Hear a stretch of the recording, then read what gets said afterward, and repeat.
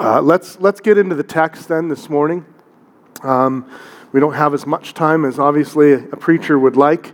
So I want to turn your attention to the book of Mark, chapter 14. If you don't have a Bible this morning, would you raise your hand, and one of our ushers would love to come and bring you a Bible. Keep it raised if you don't have one yet.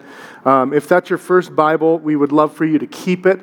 If it's not, then why don't you go ahead and give that back so that we can give it to someone else who does not have a Bible. But you're welcome to use it for the morning. We're into the Bible here. We preach regularly text from the Bible. We believe it is God's Word, and we believe it has terrific relevance for us for today. We're in a very short series on the Son of God.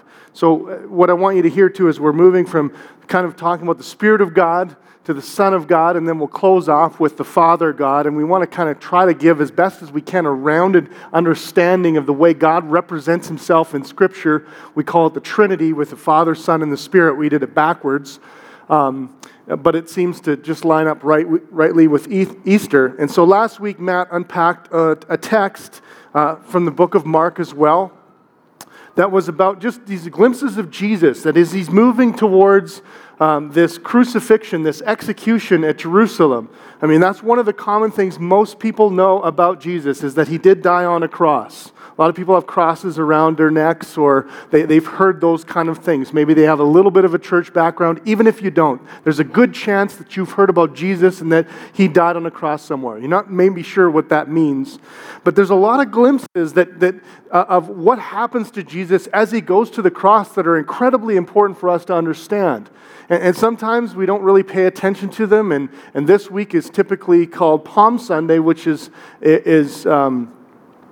last week's text actually, but what we wanted to do is give you kind of images of what Jesus is thinking and how He's acting. And really this morning, I know it's going to sound like I'm giving some information for some of you, but I don't want to give information here this morning. I want your heart to be changed. I want you to hear what Jesus did, what God did, in telling you a story of how He works. And He did this remarkable thing, which was He took thousands of years, really, of history, and He juxtaposed or superimposed this particular story over top of what He was doing so that you could understand. If you don't know what superimpose means, obviously you haven't been on the internet lately, because that's basically what the internet was invented for. It was all these crazy superimposed pictures. I've got some for you this morning that I think were pretty cool. Can't necessarily see it as clear in the color there, but you see it's remarkable. That's a World War I picture superimposed over top of a modern day picture of wherever that is. It's remarkable, but that's what that does is it spans a number of years for us and reminds us of how some things don't change at all. Superimposed, by definition, is putting two things side by side where both are apparent. That's the actual definition of superimpose. And what they do is they help kind of interpret one another. And so you see it kind of helps interpret where this is and what this looks like. Next slide is kind of cool. That's a little toy, although it obviously looks like a streetcar in the middle of the street. I'm not exactly sure where that is. It could actually be anywhere, but that's what superimpose means. Put something in place of another thing. Last picture here. This dates me, of course. Some of you can barely see it because it's so perfect, but I actually listened to this band. I believe I have this on my iTunes. Back in the day, Oasis, What's the Story, Morning Glory is the name of the album. Someone obviously found the exact street where the picture was taken and superimposed their version of that over top of the actual. And so you see how sometimes these things reinterpret one another. So here's the deal. Here's what Jesus did. He took an old story that every Jew would have known off by heart. He took the story of what is known as the Passover, or if you're super hip, you can call it the Passover. Someone said that this morning, okay? You want to sound really educated, you can call it Passover. That's okay. So He took this image of the Passover. Every Jew would have known this. We don't really know this story very well at all. We actually try to celebrate it as a city groups because it's so rich in imagery, rich in symbolism, and good grief, lamb is great, okay? So we do it for some of those reasons because there's some of these great things. But what he did was he took this image and feeling of the Passover and he superimposed it over top of the new covenant. It's a remarkable thing that he did. It was like he did the same thing with the album cover.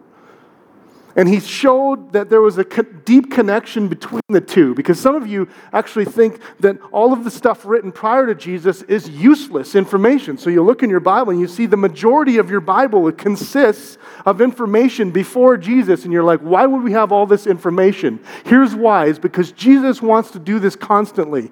He wants to take the old story of God and superimpose it over top of what he's doing so people can see the connections. Because there's something about a rich traditional history that helps you grab this. So when people knew what the Passover was inside and out, he could very clearly simply say, there's a new covenant in town, and I'm the new covenant.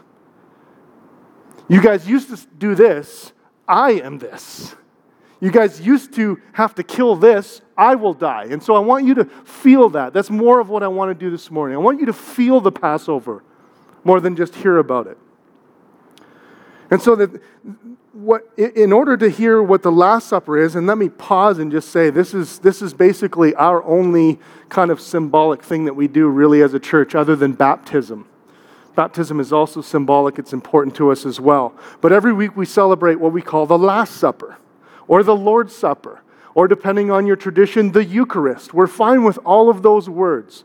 But I would say this Last Supper that we celebrate each week will become even more meaningful when you hear about the First Supper. Because this was not simply instituted in a vacuum. It had this superimposed feeling over top of it that when Jesus grabbed some of the elements of the Passover and changed their meaning for the people, what happened was remarkable for the disciples. The imagery had so much pop to it. It was like suddenly what he was doing was becoming 3D.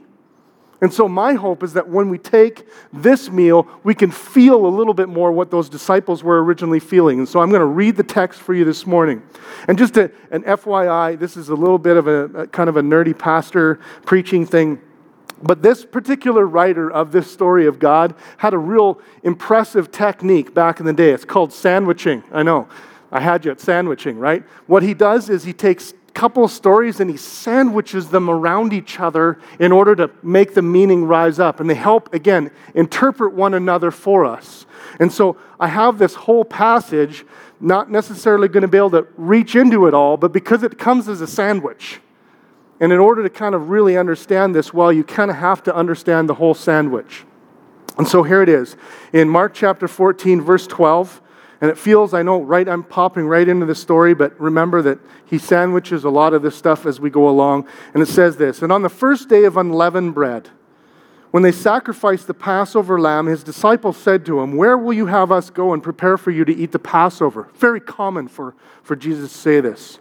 And he sent two of his disciples and said to them, go into the city, and a man carrying a jar of water will meet you. Follow him, and wherever he enters, say to the master of the house, the teacher says, where is my guest room where I may eat the Passover with my disciples? And he will show you a large upper room furnished and ready. There, prepare for us. And the disciples set out and went into the city and found it just as he had told them, and they prepared the Passover. I want to stop right there and explain this. This is the First Supper. This is the First Supper. In order to understand the Last Supper, we have to understand the First Supper. And so what was happening here, these scholars are honestly, they debate back and forth on how this works. It looks like Jesus is kind of predicting something, and so they really push into this idea that Jesus is a great prophet who can predict things, and I believe that absolutely 100%. I also think that based upon the context of where this particular story is in the text, that there are people out to kill Jesus. This is a time where Jesus is trying to be clandestine. He's trying to do what he's trying to do without being too obvious to everyone else. There are religious leaders seeking for him to kill him. They actually want to get it done before Passover. Can you imagine the irony behind that? They want to kill off God so they can get to the celebration of how God saves them. Did you pick up on the irony there? It's amazing. And so Jesus really, he wants to do this stuff, but he is an Orthodox Jew. He follows everything as the law lays out. So he knows that he can't just celebrate the Passover whenever he wants, however he wants. He does it within the complete Jewish context. So there's a time crunch for him. So he's seeking, he knows people are the religious leaders, the people who are supposed to kill the Paschal lamb, which it was called, are seeking to kill the Lamb of God, which we'll find out. And so Jesus says, keep it secret. Keep it secret. You see him throughout the story of God. Please don't tell anyone what I'm doing. And they do anyways. Because God's so awesome, you can't keep it to yourself.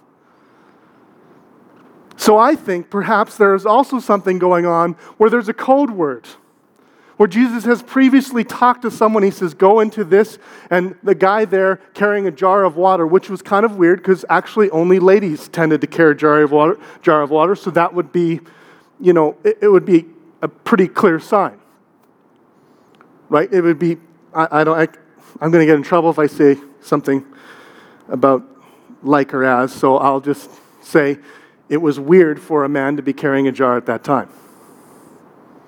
You could pick him out in a crowd. Dude's carrying a jar. Ask that guy. Say, the teacher is here. Now, I don't know which one of these it is, actually. I think maybe it's both. In some ways, I'd say just, who cares, even? It just shows you that Jesus knows clearly what's going on. He's got this under control. He doesn't just kind of guess at things. He has got a plan. He's following the plan of God. It's remarkable. And so he says, where are you going to prepare this meal? And here's what this meal has looked like. I have to go through this because many of us don't really know this, and even myself going through this was very helpful for me. So that this is called the Seder meal. So interesting, the Hebrew word for story is Haggadah, I think, or Haggadah. I don't know, Passover, that kind of thing. I'm not sure I'm saying my Hebrew right. I'm pretty sure most of you aren't Hebrew scholars, so I'm okay with this.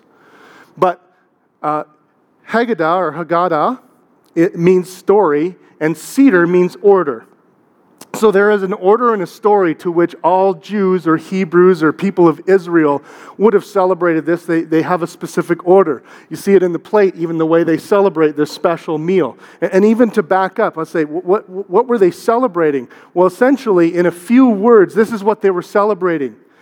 As God builds his people in a place called Egypt, Egypt puts them under slavery and they can't stand it. They cry out to God. If you've ever seen The Prince of Egypt, who's seen The Prince of Egypt? Okay, some of you. I would encourage you, go see The Prince of Egypt somehow. It's all about this crying out and asking God for deliverance. You're supposed to be our people. We want to be out of slavery. And while they're in Egypt, they multiply like crazy. Like the Egyptians can't get rid of them. So instead of, they're afraid that they're going to overpopulate, their culture. And so what they do is they basically say, well, if we make them slaves, then we can kill them off and keep their numbers low. But that doesn't happen. They just keep multiplying because God blesses them and wants to build this big people. And there's an enormous amount of people, maybe million, maybe 6 million, somewhere in there. A lot of people in Egypt. And God brings along a man named Moses, and Moses essentially begins to lead his people, and he uses the phrase that many of us might know and some of us might not, let my people go. And so what he's doing is he's conversing with the leader of Egypt, and he's saying, like, if you don't let these Israelites go and become God's people and worship God's people in the desert, then God will bring a plague on you. And so we go through a number of plagues, a lot of plagues. Some of them are really gross. Some of them are really weird. It gets the attention of the Egyptian leader Pharaoh, but it does not change his heart. And the final plague is essentially God is going to attack the firstborn of every person in the land of Egypt who does not follow the instructions of what will become the Passover. And here's what happened, is that the Spirit of God hovered over top of and said, I will take the firstborn. Now, you have to remember, the firstborn represents everything in these cultures. The firstborn child, the firstborn son especially, is the one who takes the family name to the next level. It's why many people wanted sons in those days, because if you didn't, you couldn't be taken to the next level. And God said, what I want you to do is somebody is going to have to pay the price. Somebody's going to have to pay a price for your freedom, but it won't be your child. I will give you the option that if you choose, you can slaughter a perfect lamb. Don't break its bones. It has to be 1 year old. It has to be in perfectly healthy condition. This was to prevent people from saying, well, that lamb really isn't, it's kind of survival of the fittest, so that lamb isn't really doing all that well. Hey, he needs to go anyways, or she needs to go anyways, so we'll just slaughter this lamb off. No, it had to be like lamb cut prime in its life. 1 year old lamb. Perfect. And it had to pay the price. Well, this lamb was then slaughtered. Blood was shed, and when that lamb was slaughtered, usually through the slitting of the lamb's throat, blood was spilled. And God said, take that blood and take a hyssop branch. Take something that you can smear with, and you dip it in that lamb who's just been slaughtered. Dip it in their blood. You can imagine how graphic and smelly this could be, right? He said, take that blood and wipe it on your doorpost. The doorposts become, in a sense, an altar by which when the Spirit of God then hovers over top of the camp, He sees the blood and He passes over those houses. The Egyptians didn't listen to God. They didn't want to. And they paid the price. They were sacrificed, kind of what we would say is the natural consequences of not listening to God, which is death. That's what the Bible describes. There's great mourning in Egypt. And Pharaoh says, enough is enough. Get out of here.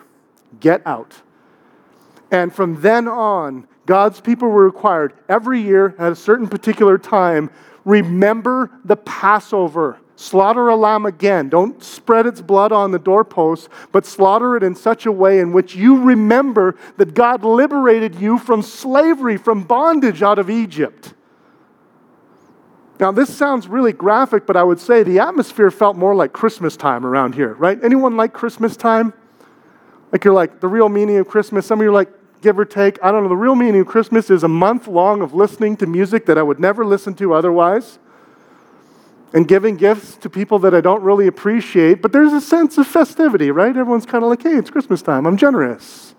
That's the feeling of the Passover. It was like this week-long celebration. In fact, the Passover was only one day, but there was another feast called the Feast of Unleavened Bread, and this was part of the symbolism, but you used unleavened bread, which we now use, by the way. We use it for different purposes. It keeps a lot better, by the way. It doesn't mold in the same way, because it doesn't have yeast in it.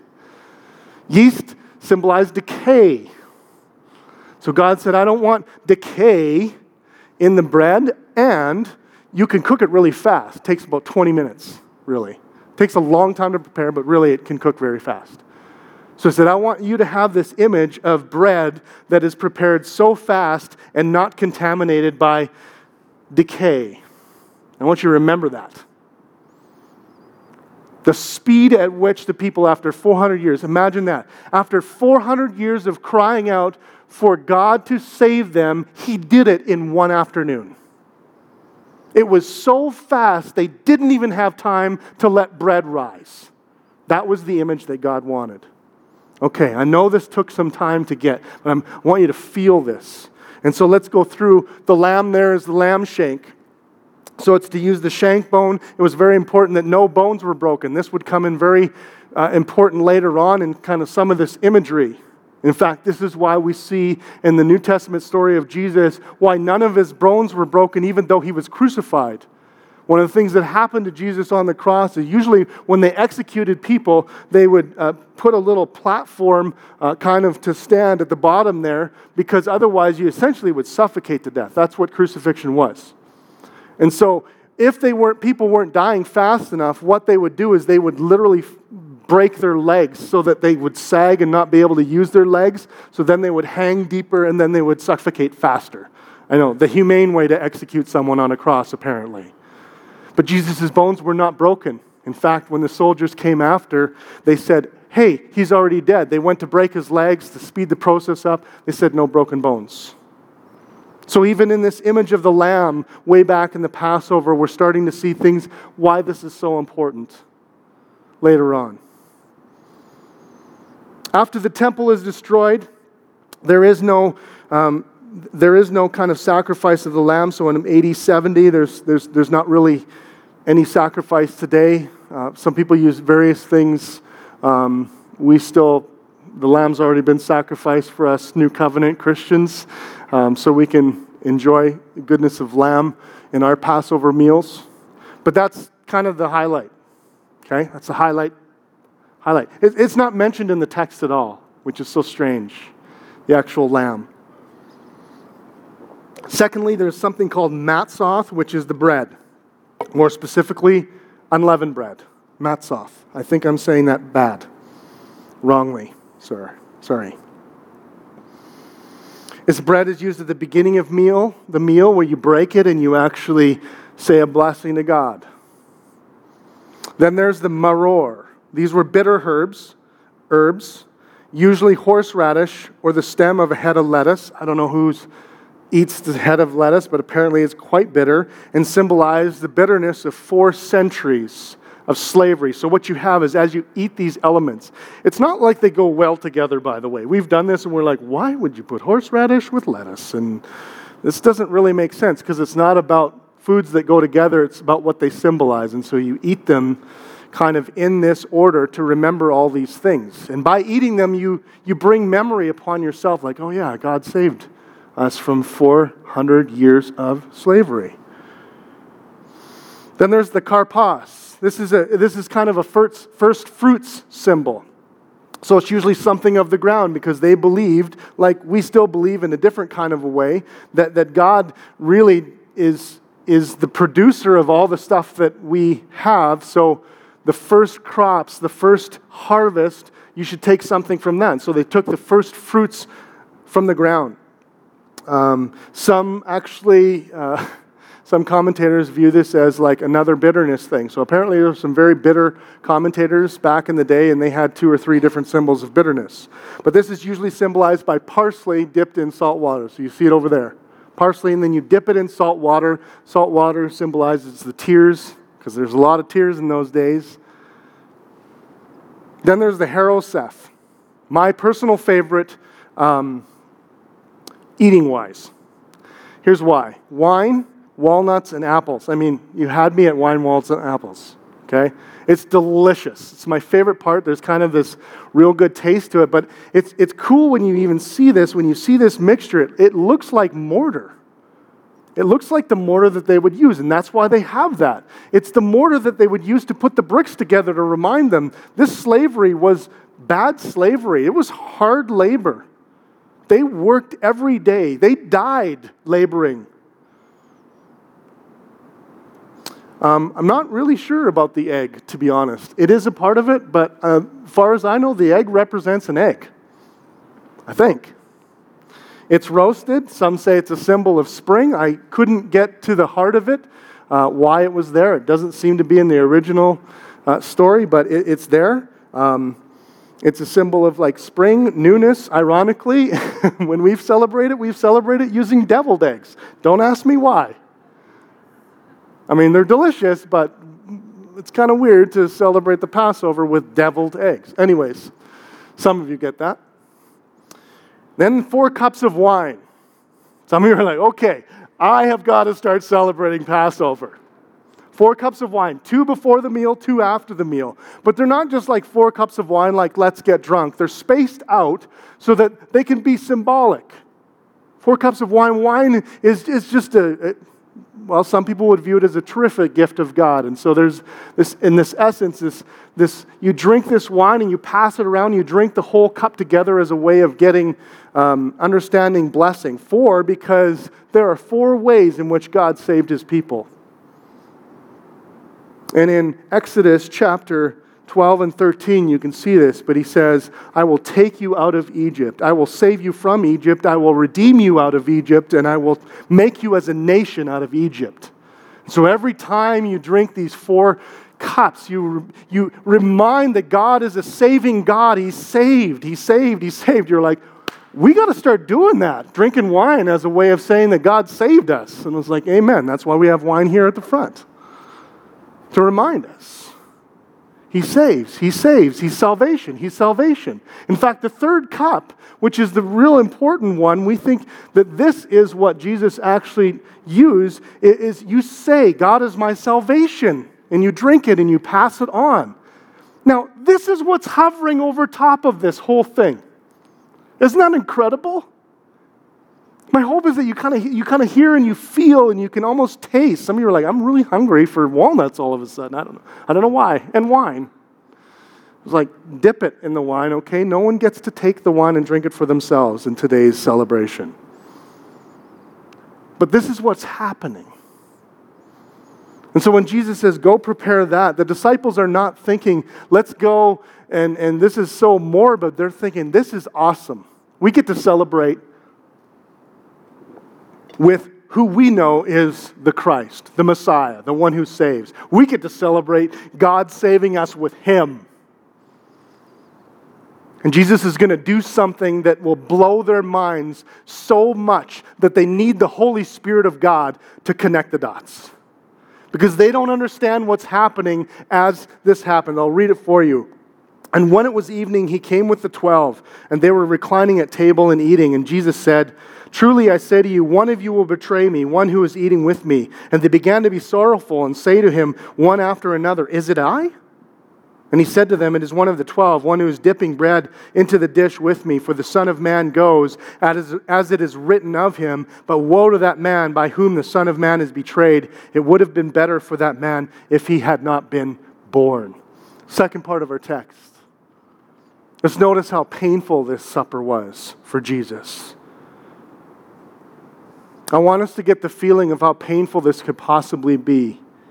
In the meal, whereby Jesus is going to institute how much grace He has for people, how God has come down to save His people, one of His closest and best friends, and perhaps the guy sitting next to Him, will betray Him to the religious leaders. I can't imagine this. You know, if I had an elders meeting, my closest friends, people I'd been in ministry with for 3 or 4 years, I had known them, and I knew that they were going to turn their back on the church, I don't think I could pray for them at that moment. How do you feel when someone betrays you? How do you feel when someone doesn't like you on Facebook? Doesn't feel all that good, does it? Here's the great thing about Jesus. He looks betrayal straight in the eye. And He says, I'm still going to the cross for you. What does this painful story tell us? I think it tells us both the super sovereignty of Jesus Christ and His great love and compassion for people. That this isn't a meal whereby He just kind of did it, or He just accidentally, or He guessed His way into it. This is where He looked betrayal and pain in the face, and He said, this is going to happen again and again and again, but I will do this as an act of love for my people. It's amazing to me. It's amazing. This is why I think it's so helpful to do this week in, week out. That friends, when we have been betrayed, when someone has come to us and done mean things to us, that there is nothing compared to what we have done to our Savior, Jesus Christ. He actually says, this is the basis for all your forgiveness. You can forgive other people of the wrongs that they have done to you because He has forgiven us of much. So I think this painful supper also teaches us about the way the gospel works itself in our life. By the way, I've been describing the gospel a little bit for you in bits and pieces. The gospel shorthand is that Jesus died for our sins, or as the book of Jonah would write, the Lord is our salvation. The Lord saves. That's the gospel. The Lord saves. God saves. Or as the 70s would put it, Jesus saves. But He didn't save out of convenience, friends. He didn't save because we had much to offer Him. He saved in spite of what we offered Him which was our rejection. Because even though it was one of the 12, and they were all asking this, don't you find it ironic? They're like, is it me? Like if I was Jesus, I would be like, is it you? What about me? Why are you still so worried about yourself? All they can think of when they hear about betrayal is, well, it's not going to be me, is it? They don't think like, the Savior of the world is going to be betrayed. That shows you how selfish they were. And you know what? It shows us how selfish we are. Because some of us are here this morning and we don't think we're all that bad. We're like those other 11 disciples who, quote unquote, didn't openly betray Jesus. We're like, no, I'm one of the good guys. I'm one of the good girls. I have a lot to offer the Savior. He's kind of lucky he saved me. That's not what our text teaches us. Our text shows us and reminds us that, as Martin Luther would say, we all hold the nails of Christ's crucifixion in our pockets. And as we walk around, we can feel those nails in our pockets.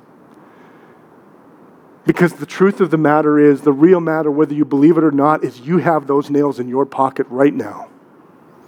And some of us will betray Jesus this afternoon, after we have participated in this. You look at this passage, you think, how heinous that the treasurer, no offense, Dave, the treasurer of the group of leaders, the guy who's responsible for helping the mission go forward, steals that money and makes a little on the side by agreeing for 30 pieces of silver to show the religious leaders where Jesus is and what he's doing while he's in a prayer meeting. I mean, think about that emotionally. If you knew this was going on, what would be going through your head? I can't do this. I can't do this. It was a painful supper. But lastly, it's a new supper. It's a new supper. And this is the heart of what we're doing, and I hope this is a way in which we can appreciate in greater depth that Jesus begins to reinterpret it for his own purposes. And here's how he says it. So I said all those elements, he only highlights two.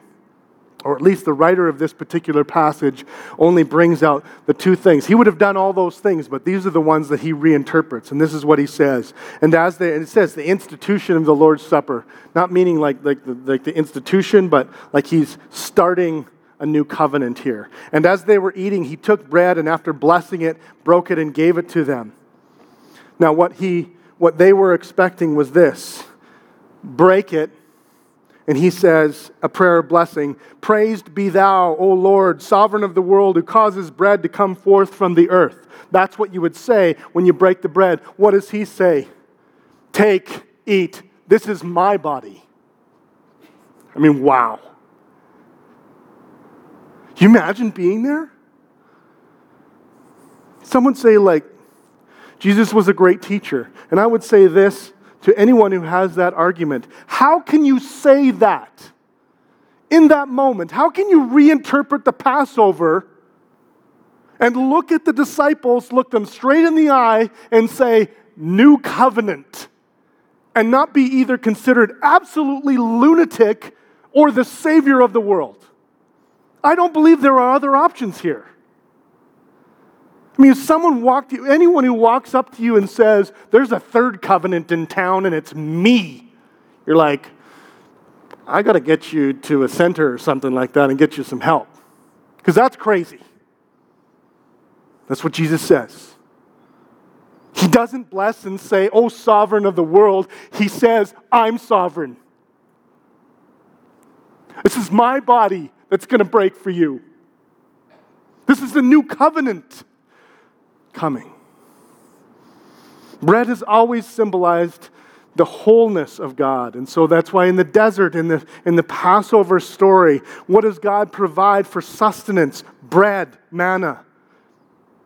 When he describes himself as a way of provisionary to his people, what does he say? I'm the bread of life. When he performs miracles, what does he do? He takes 5 loaves of bread and creates an enormous amount of bread and says, I will provide. And so when he takes this bread and he breaks it, instead of saying, how great is God, he says, look to me, I'm sovereign. It's my body that will break for you. It's amazing. It's an amazing transition.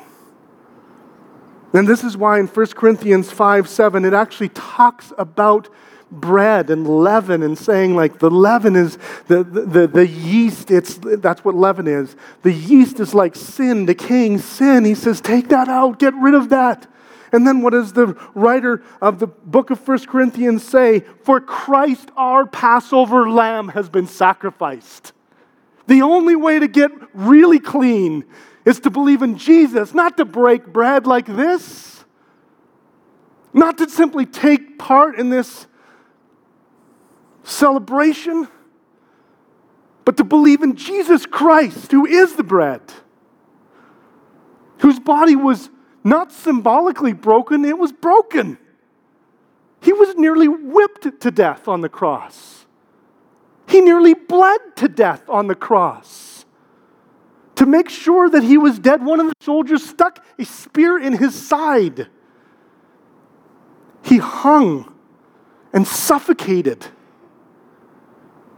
This is not symbolism. We partake in a very ungraphic, unviolent celebration. He did not. That blood was real. That blood dripped off his head to the ground. That body, not his bones, but that body was a broken body. If you've ever seen the Passion of the Christ, it's hard to take. And here's why. You can't even recognize Jesus by the end. His face,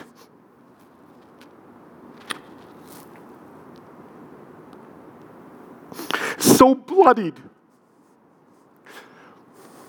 He looks like he's been in a UFC fight where the referee didn't know when to stop the fight. It's horrible. It's hard to stomach. I can't even let my kids watch this until they're as of age. It's so bad. When Jesus says, my body is broken for you, this means something to us. This means the world to us. Why would he do this unless this would not accomplish what he had set out to accomplish? That God did not just simply say, I will pay a sacrifice for you, I'll pay a fee, I'll pay $1, I'll write the check. He said, no, I'll be the check. I'll come to earth. I'll be a man. I'll live the life that you should have lived, and I will die the death that you and I deserve. And I'll do it because I love you. And every week, he says, just remember this. The cup symbolizes his blood. That's very graphic for many of us. We don't like this idea at all. Blood. It's very violent.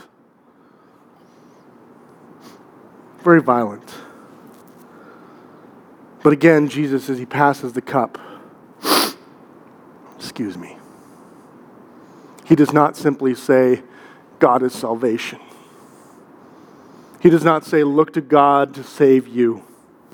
What does he do? He says, drink it. This is the cup of my new covenant in my blood.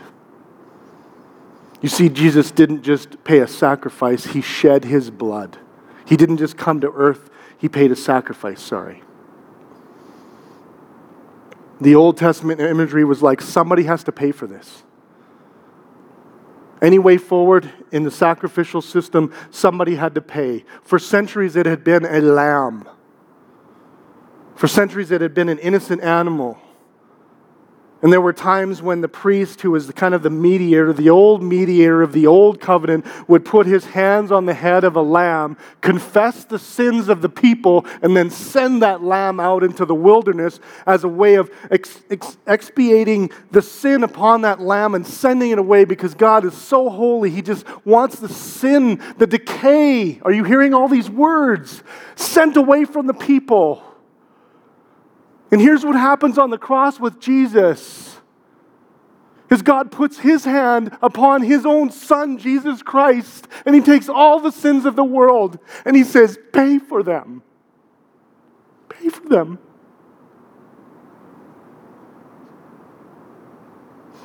And even as he hangs on the cross, blood dripping down his eyes, probably so thick that they're probably welded shut with coagulated blood, and he says, Father, forgive these people, because they don't know what they're doing. They need a Savior. And there's Jesus passing the cup around and saying, don't look to God just for salvation. Look to me. Because that I am God. Don't look to this imaginary man that you can't talk to or this imaginary being. He says, this is my blood. It's my covenant. I'm God. I'll pay for your sins. Now, friends, it's so hard to talk about this without me being emotional. I understand that. And Rai-Savis are typically weepers. But now, does it make sense why we celebrate this every week? Why we say, isn't this good news? That it's you don't no longer have to be Jewish and celebrate the Passover, that anyone who can put their trust in Jesus Christ essentially places their hands on Jesus' body and says, please pay for my sins because I can't. And that's what we do. This is why we say every week that if you don't believe this, don't come up here. Not because we don't want you to partake in this, but because this is such a sacred meal for us. This is so special to us. This is magnificent that Jesus would do it. We just don't want to take it lightly. We don't want to just assume that you think it's magical or that there's some special pixie dust, gospel pixie dust that just flies off the bread and just makes you feel better about who you are. No, this meal says, by participating in it, I believe this.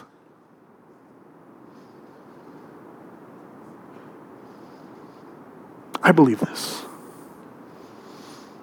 And I'll ask this morning, where are you with this? Maybe you've made a decision in the past. Maybe you've said you put your trust. Maybe you said you've raised your hand. My friends, can you come up and take this today with full conviction? You believe Jesus is your Lamb. And if you can, then this is what I want us to celebrate. And I don't think we have to be sour about it. I think we can have this sense of joy, absolutely.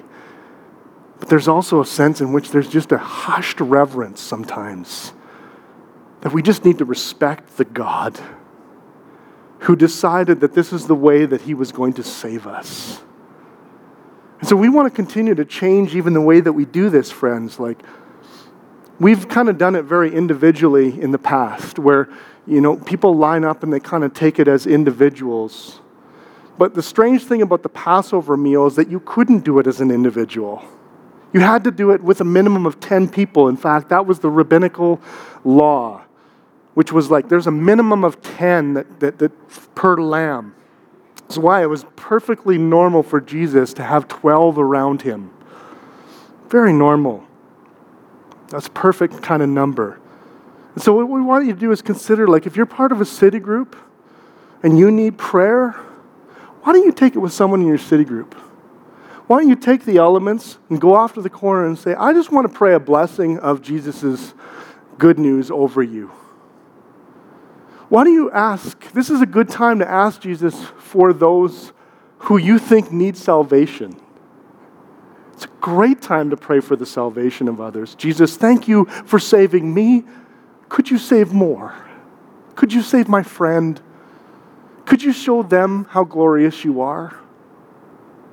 It's a great time to confess your sins to one another. And Jesus, I have been disobedient to you. I have ignored you. I have pretended that this isn't reality. And I've been taking this meal over and over again without really thinking about what you have done to pay the price for my sins. And you just need to confess that to someone. Grab someone you trust. Take it with them. Pray that out loud with them. We would say respect kind of the line. So there's lots of room here at the Kirby Center. find someone who just the Spirit of God is coming upon you and say, I want to pray with that person. I want to pray for that person. I want that person to pray for me. So we'd love for this time to be not just an individual, thank you for my sins being forgiven, now I sing. We want this to be a special moment, almost like a meal, where you linger after a good meal and just enjoy the elements and enjoy thinking through this. And so I'll call the band up. And this is our time to respond. We believe that the preaching should come first in the service so that we can hear what God has to say, and then we honestly want to be able to respond. Want to spend some time responding. And so that's my hope for us. That's what I've prayed for. That's what we've prayed for as a band, that we would be able to respond well as a community together and to partake with some freedom here. And so let me pray for us as we get ready to partake.